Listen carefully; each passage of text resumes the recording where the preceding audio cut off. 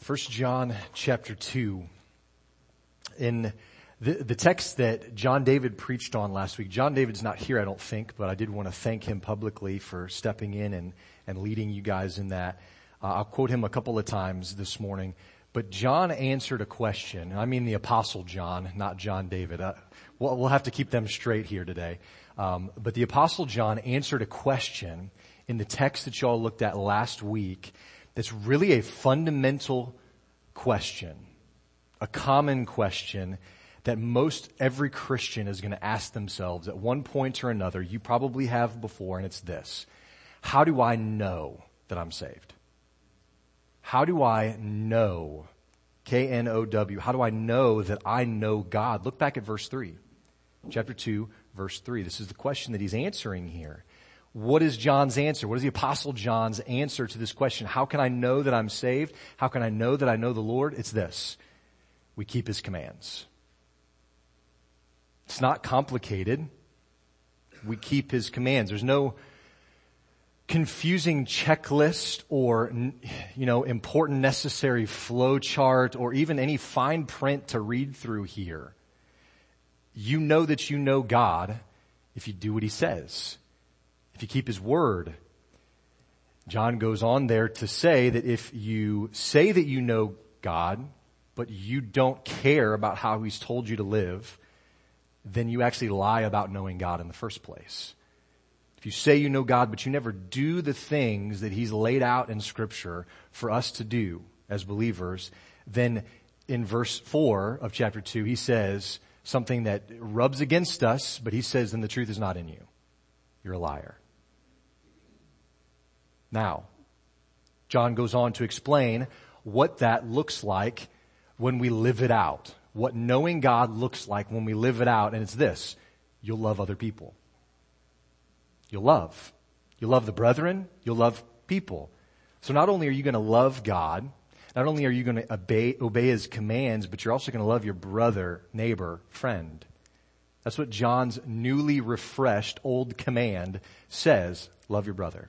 So some people ask, okay, well then who's my brother? That sounds familiar to a question that Jesus was asked, who's my neighbor? But Jesus has the answer when we say, who's my brother then? If I'm supposed to love? Matthew 12, someone asked Jesus this exact question. Well, who then is my mother and my brothers? You know what his answer was? He stretched out his hand towards the disciples and he said, there. He said, here are my mother and my brothers. For whoever does the will of my Father in heaven is my mother and my sister and my brother. Okay?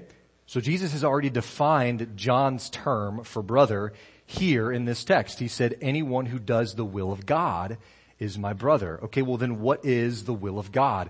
Jesus helps us in this too. In John chapter 6 verse 40, he says very plainly, for this is the will of my Father. Here it is. That anyone who looks on the Son and believes in Him should have eternal life, and I will raise him up on the last day. It's the will of Jesus. It's the will of the Father because Jesus came to do His will. So think about this. Following Jesus' own personal explanations, we see what John is really getting at here in 1 John chapter 2. John is good at making things simple. Praise the Lord. It's a good thing. And he does it especially in his letters to the church, in the epistles. At its most basic, so far in the book of 1 John, we've heard John say some very simple things. 3 things in particular. He says, know Jesus, this is from chapter 1, know who He is, obey God, and love other people. It's not complicated. I can't tell you how an internal combustion engine works. I can't explain that to you. I can't tell you how anybody thought adding letters to math was ever a good idea. Okay, that doesn't make sense to me. Cannot explain it. I also can't explain how as parents we can be so frustrated with our child and so full of love for them at the same time. It doesn't make sense. I can't explain those things to you. There are plenty of things that get complicated and are beyond our grasp of understanding, but I don't think this is one of them. I really don't. I don't think this teaching of John is one of those things. In fact, I think it's pretty clear and reasonable, even to the young minds in the room this morning, those who are sitting up here maybe even. This is pretty clear and simple and easy to understand. Here's the thing. I don't think that comprehension is generally our problem with what John is telling us here. I think motivation is. Let me say that again. I don't think comprehension is our problem for the most part. I think motivation is. Let me give you an example. I know up here, I know from God's word that I'm not supposed to covet what my neighbor has. And yet, I look at what he has and I desire to get my hands on the same kinds of things, even though I know that that's wrong. I know it's not right to harbor bitterness in my heart towards someone else. But you know what? Keeping it just kind of under the surface in my back pocket, so to speak, sort of gives me a feeling of power and control over them in our relationship. So I just kind of keep it tucked away there. I know I'm not supposed to, but I do. Now, just to be clear, those things that I just mentioned are clear sin in Scripture. It's not an excuse. It's not a reason to do those things. Regardless of how we justify them, God calls them wrong. I think most of the time we actually know the right thing to do. Comprehension isn't our problem. We just aren't motivated enough to do it. We aren't convinced that the effort is worth the inconvenience of obedience. This is going to indicate that we are either, number one, still walking in darkness and don't really know God, or number two, this is going to indicate that we just have some major confessing and repenting to do in our lives. Either way, I think, though, we're buying into the lies offered by the darkness instead of running towards the light. And we learned already from John that God is light. In him is zero darkness at all. So if you're wrestling with whether you really know God or not, maybe you're there. Maybe you're here this morning. Am I really saved? Do I really know God? Here's what you can do. Look at your lifestyle. Evaluate how you are living. Are your patterns of behavior marked by obedience to the word or being a slave to the flesh? If you're carrying around bitterness towards someone or hate towards someone or envy, please recognize that these things are sin and confess it and release it to the Lord. If we want to be people who walk the walk, you guys know that phrase, right? We want to be people that walk the walk and who don't just talk the talk. Then look at verse 6 of chapter 2. What does it say? Well, then we ought to walk in the same way in which he walked. We're talking about Jesus.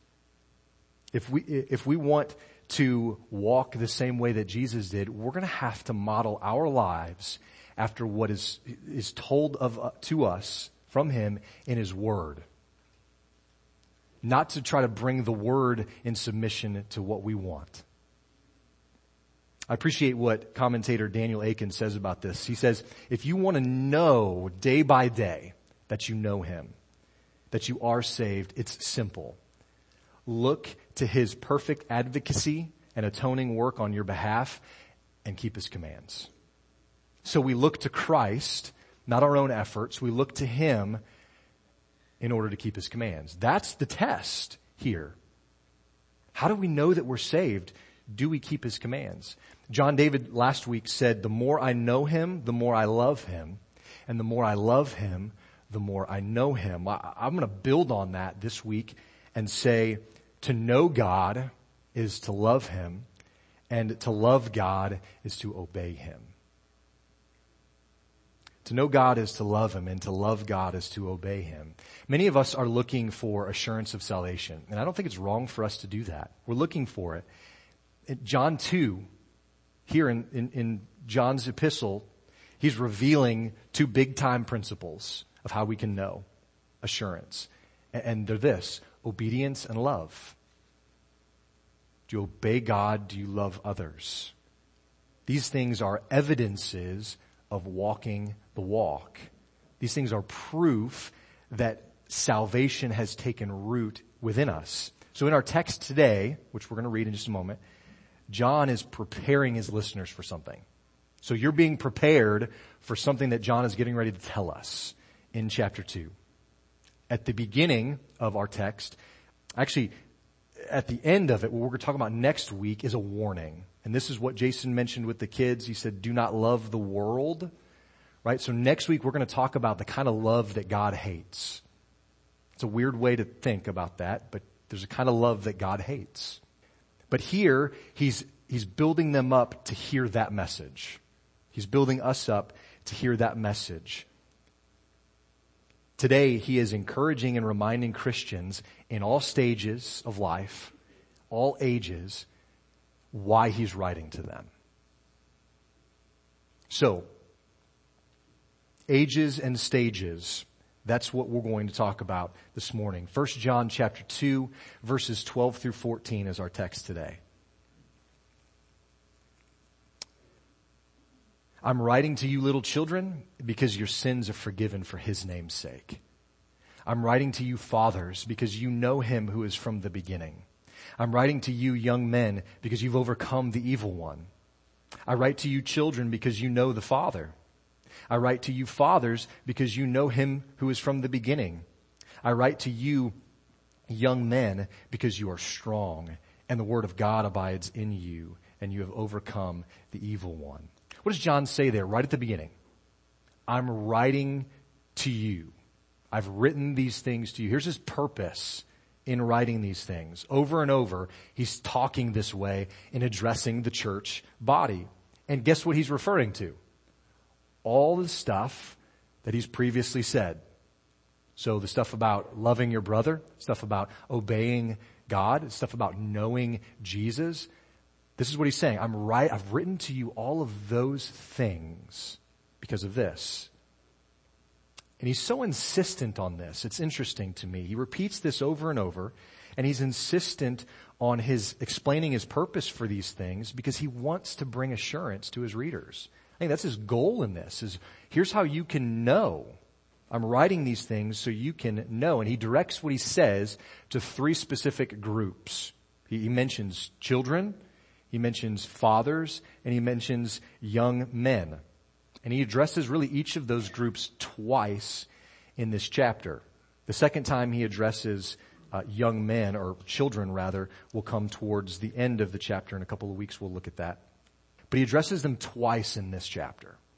John David last week mentioned how the Apostle John addresses believers in this letter, and sometimes he refers to them as little children. That is a term of endearment, a term of affection. Kind of like parents talking to the kids that they love. You're my child, whom I love.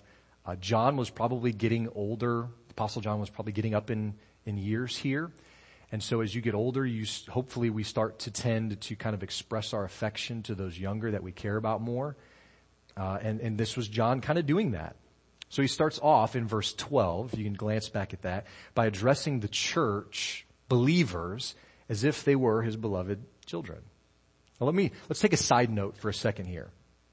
In your English translations, this is probably not even a question in your mind, but I'll point something out.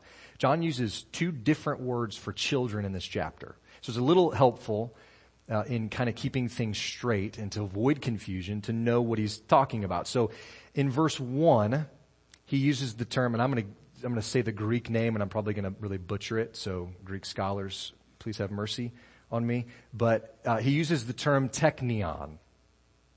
Okay, for children. And this really means darling or beloved. Right? He uses that same word in verse 12. But if you look in verse 13 and then also in verse 18, he uses a different word for children. He uses the word paidion, which means an infant or a partially grown boy or girl. Figuratively, we could say that means immature or young Christian, a young believer by age. And I mention this, like I said, because in your English translation, it's just all children. But in the Greek, it's different. John had different intents. I don't think it changes a whole awful lot about how we interpret and apply what John is saying here. But it does help us to avoid some confusion. It's always good to know what the original author is saying and why. So let's just take a second and kind of back up and get sort of a bird's eye view of this. So if you're looking at the text, John opens the chapter 2, by referring to the church as his little children, teknion, little children in general. Then he switches to address immature believers in kind of the middle, in the section that we're in, paidion. And then he closes out the chapter at the very end in verse 28 by switching back to addressing the church as a whole, using the term little children, teknion. So in verse 12, he's saying, church, beloved children, beloved little ones, what does he say to them? Your sins are forgiven for his name's sake. Look at that in your Bible. If you've got it open, if you've got your Bible app open, just read that sentence again to yourself. This is an incredible sentence. Based on you walking the walk in obedience and love, there is no doubt that your sins are forgiven. There doesn't have to be any doubt here. John lists this as a specific reason to why he's writing to the church, to these immature believers, so that they know their sins have been forgiven. Not just a head knowledge, but an experiential knowledge of God, that they have been forgiven of their sins. But you know what? Their sins haven't been forgiven so that they can go out and just live however they want. And their sins haven't been forgiven so they can go back to living how they used to. Well, what does he say? He says, your sins have been forgiven for his name's sake. That's big. That's important to us. Their sins are forgiven because of the atoning work of Jesus Christ, and so that they might now go and live for him. Not for the sake of any goodness that they produce, but for the sake of Christ alone. His blood, his sacrifice. And it reaches to all sin. He's already talked about this at the end of chapter 1. It reaches to every sin. Original sin, it overcomes our secret sins that we don't tell anybody about, our open sins that people see, our past sins, our present sins, our future sins. His forgiveness covers it all.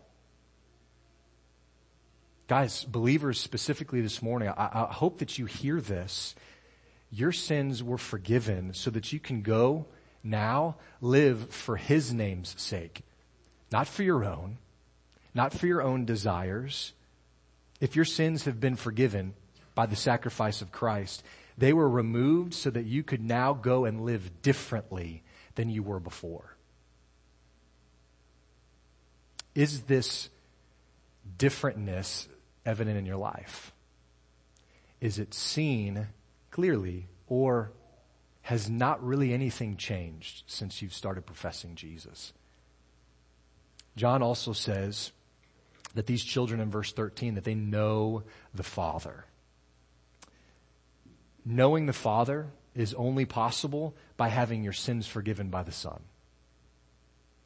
Knowing the Father is only possible by having your sins forgiven by the Son, Jesus Christ. In fact, Jesus himself claims this very thing in John 14:6. You're probably familiar with the verse. He says that the only way to come to the Father is through him. Do you know the Father? If you claim to know the Father, do you know him better and better? If not, it may be because you've never given yourself completely over to his Son. You've never really gone through the right channel to be saved. Look at verse 13 again. John addresses not just little children here. He addresses spiritual fathers. And he doesn't address them as fathers because they have a lot of spiritual children or anything like that, but because they're no longer babies in Christ. They're no longer immature believers anymore. They're not young men either, so he calls them fathers. So they're older in age. They're older in spiritual maturity specifically. This makes sense. Jews in that time especially would refer to older, wiser men of age and wisdom as their fathers. These guys were respected older men in the community, and they were really wise, especially in the ways of the Lord. John says that these fathers have known him who is from the beginning. have known him. So who's he talking about? Well, we already know from verse 1 of chapter 1 that John has tightly paired Jesus with his divine nature, and he said a couple of things about him that are pretty significant, that he was the one who was from the beginning. And then in verse 2 of chapter 1, he says that he is the eternal life who was with the Father. So these older Christian guys, these older fathers specifically, have been acquainted with God through Jesus Christ for a long time. For some lengthy amount of time. And so the Apostle John is writing to them, and he is appealing to them because of their experience with Jesus. But look at what else he writes. I think this is interesting. In verse 14, because he talks to fathers again in verse 14, just glance down and look at what he wrote to fathers. Chapter 2, verse 14. I write to you, fathers, because you know him who is from the beginning.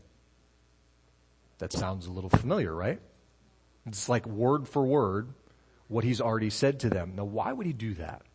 Why would John say the exact same thing to fathers? There's always a reason for repetition, especially in biblical writing. It's for emphasis. So I think John is writing this to fathers, word for word again, to point out the weight that comes with being an older and mature Christian. The responsibility that comes from being experienced in Christ. These are the folks who have endured years of spiritual battles. Years of spiritual battles. And you know, their physical bodies may be getting weary. It might start being broken down. But oftentimes, and I think immediately someone will come to your mind, you know an older Christian that has been walking with the Lord for a long time, who in their spirit is spry and full of energy, right? I always thought of Paul Aiken that way, 99 and a half years old, and he was full of spiritual energy. Despite what our culture, especially in the United States, despite what our culture would tell us about getting older and retiring and what kind of the twilight of life might bring, being a mature believer doesn't bring with it an excessive amount of free time to just waste as we please. It's not what it's for. Christian maturity, John, I think, is saying here, brings with it a responsibility to the church, and specifically to those Christians who are younger than us in the faith, a responsibility to be actively engaged, to continue to be engaged. Why? Because you know the Lord better than a lot of the rest of us do. Your experience with him is longer. You fought more battles. You have wisdom that we need desperately. Now, just as an FYI here, the term father that John is using certainly has some masculine tones to it, but really it's just a general term for a parent here. So ladies, you don't get off the hook when we're talking about this. And we have examples of that, multitude of examples of that in Scripture. I think immediately of Timothy's mom and grandma, who really raised him in the faith. Praise God for them. Every believer, regardless of gender and age, then has the privilege and I would say the responsibility to lead younger believers. And do you know what the Bible calls that? Discipleship. It's not something that we need a program for. It's something that naturally happens in the outflowing of the love of God in a believer's life. We will invest in younger Christians. Look at what else he says in verse 13. He writes to young men. He says, I'm writing to you young men because you've overcome the evil one. That's a pretty big statement, don't you think? Now, who's the evil one? This is not complicated either. He's talking about the enemy, Satan. You've overcome the evil one. Now, this is good news, I think, for some of you, but the term young men here is actually youth, and it's referring to people 40 years and younger. So some of you who are not quite yet 40, you're a youth. You're a young person. When's your birthday, Jason? Again? Yeah, that's what I thought. He'll be 40 soon. This only applies to you for a little while. You know what? This is the stage, though, where you're not a baby in Christ anymore, but you also haven't racked up the years of experience as maybe a spiritual parent You're not yet full of that kind of wisdom. But John says that you have overcome the evil one. How? How could we do this? John isn't praising their own abilities here. He's encouraging them, but he's not praising their own ability to overcome. I think we know this based on in verse 14 how John kind of expands. This is the second time in verse 14 how he addresses young men. And he says this, he says it again, because you are strong and you've overcome the evil one and the word of God abides in you. There it is. That's it. That's the real reason how they overcome the evil one. Because of the word of God. It's no coincidence that John uses the word abide 23 times in this book. In 1 John, he uses it 23 times. He's used it already when talking about continuing. So that's what abide means, to continue, to stay, to remain, to endure, to stand. Earlier, John has used the word abide to talk about Christians abiding in the light, to remaining standing in the light. And here now, he explains that believers are strong when the word of God abides in us. Does God's word abide in you? Does God's word remain? Does it endure in you? You can't really be strong without it. You can't really overcome the evil one without it. It's his word. Look back at what John says to new believers in verse 13. He says, I write to you children because you know the Father. And I think the beauty is in its simplicity here. The one true creator God is now your Father. Let's sink in for a moment. Every one of us has a different experience with our earthly fathers. Earthly fathers, and I'm throwing myself into this group too, we fall prey to all kinds of things. To not disciplining how we should, when we should, to forgetfulness, to passivity in the home, to provoking our kids and our family to anger when we shouldn't. We fall prey to all kinds of things that, praise God, our Heavenly Father does not. So we can say with confidence here that we have a good Father. But you know what? He's better than just a good Father. He's a great Father. He is a perfect Father. He's a perfect provider. He's a perfect protector. That's who our Father is. The one true Creator God is now our Father in Christ. But you know what? He's only known through a relationship with his Son. That kind of relationship, friends, is still offered today. A relationship with God the Father is still offered today. You know what? It doesn't come through a lifetime of good deeds, though. It doesn't come from your continued obedience, although God has called us to that. It doesn't come from us beating our flesh into submission like people of old used to think. It doesn't come from any of that. A relationship with Jesus is not based on your performance. It's based on his grace. God's grace towards you. If you trust him, if you believe him, you can enter into that relationship with the Father right here, right now. But it takes something from you. It takes giving up control of yourself, of your life. It takes laying down your arms against God, against truth, and submitting to it. Leaving your sins behind and following Jesus. Isn't that what he called all of his disciples to? He did call his original disciples to leave their profession, their fishing nets, their tax collecting. And he called them to leave that behind. But in reality, as he explains in Luke 14, he's calling every believer that follows him to leave it all behind. So much so that it looks like you hate your family. Your love for God overshadows your love for anything else. Now maybe we're just starting off as Christians. Maybe it hasn't been that long since you put your faith in Christ and you'd consider yourself one of God's little children in faith, in maturity level.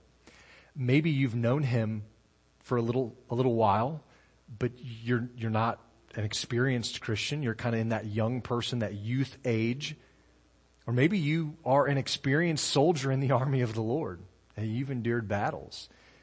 Age doesn't always accompany those things. There are Christians who are younger that have endured and who God has given incredible wisdom to. We need to listen to those people. But you know what? Every believer has the privilege of assurance, but also has the responsibility of engaging with people younger than them, with the church. So whatever age or stage you are in today, wherever you would consider yourself, the level of your engagement is directly related to your assurance. Let me say that again, because this thought struck me this week. No matter where you consider yourself in your maturity level in Christ, how engaged you are going to be is related to how sure you are that God is your Father. Because if you're timid and you don't know and you're constantly wondering, you're not going to go boldly and preach the gospel usually. But if you have confidence, like Jesus says in John chapter 10, that no one can snatch you out of his hand and no one can snatch you out of the Father's hand, if you have that kind of confidence, you will go boldly and preach that kind of love to people around you who desperately need to hear it. I'd invite you, whatever that next step might look like today, take it. Don't sit back in your chair listening this morning and be content to stay where you're at. Take the next step. And I don't know exactly what that means for every one of you, but if you're not sure and you'd like to talk more, I'm going to stand up here while I'll stand on the front row while the band leads us in one more song.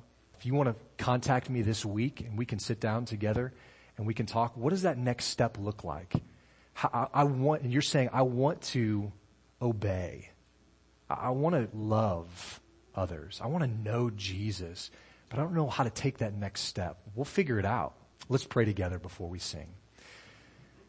Lord, I thank you for your word. No matter what age, no matter what stage we're in, as Christians, Lord, you're calling us to take the next step. And I pray that we would, in faith, do that.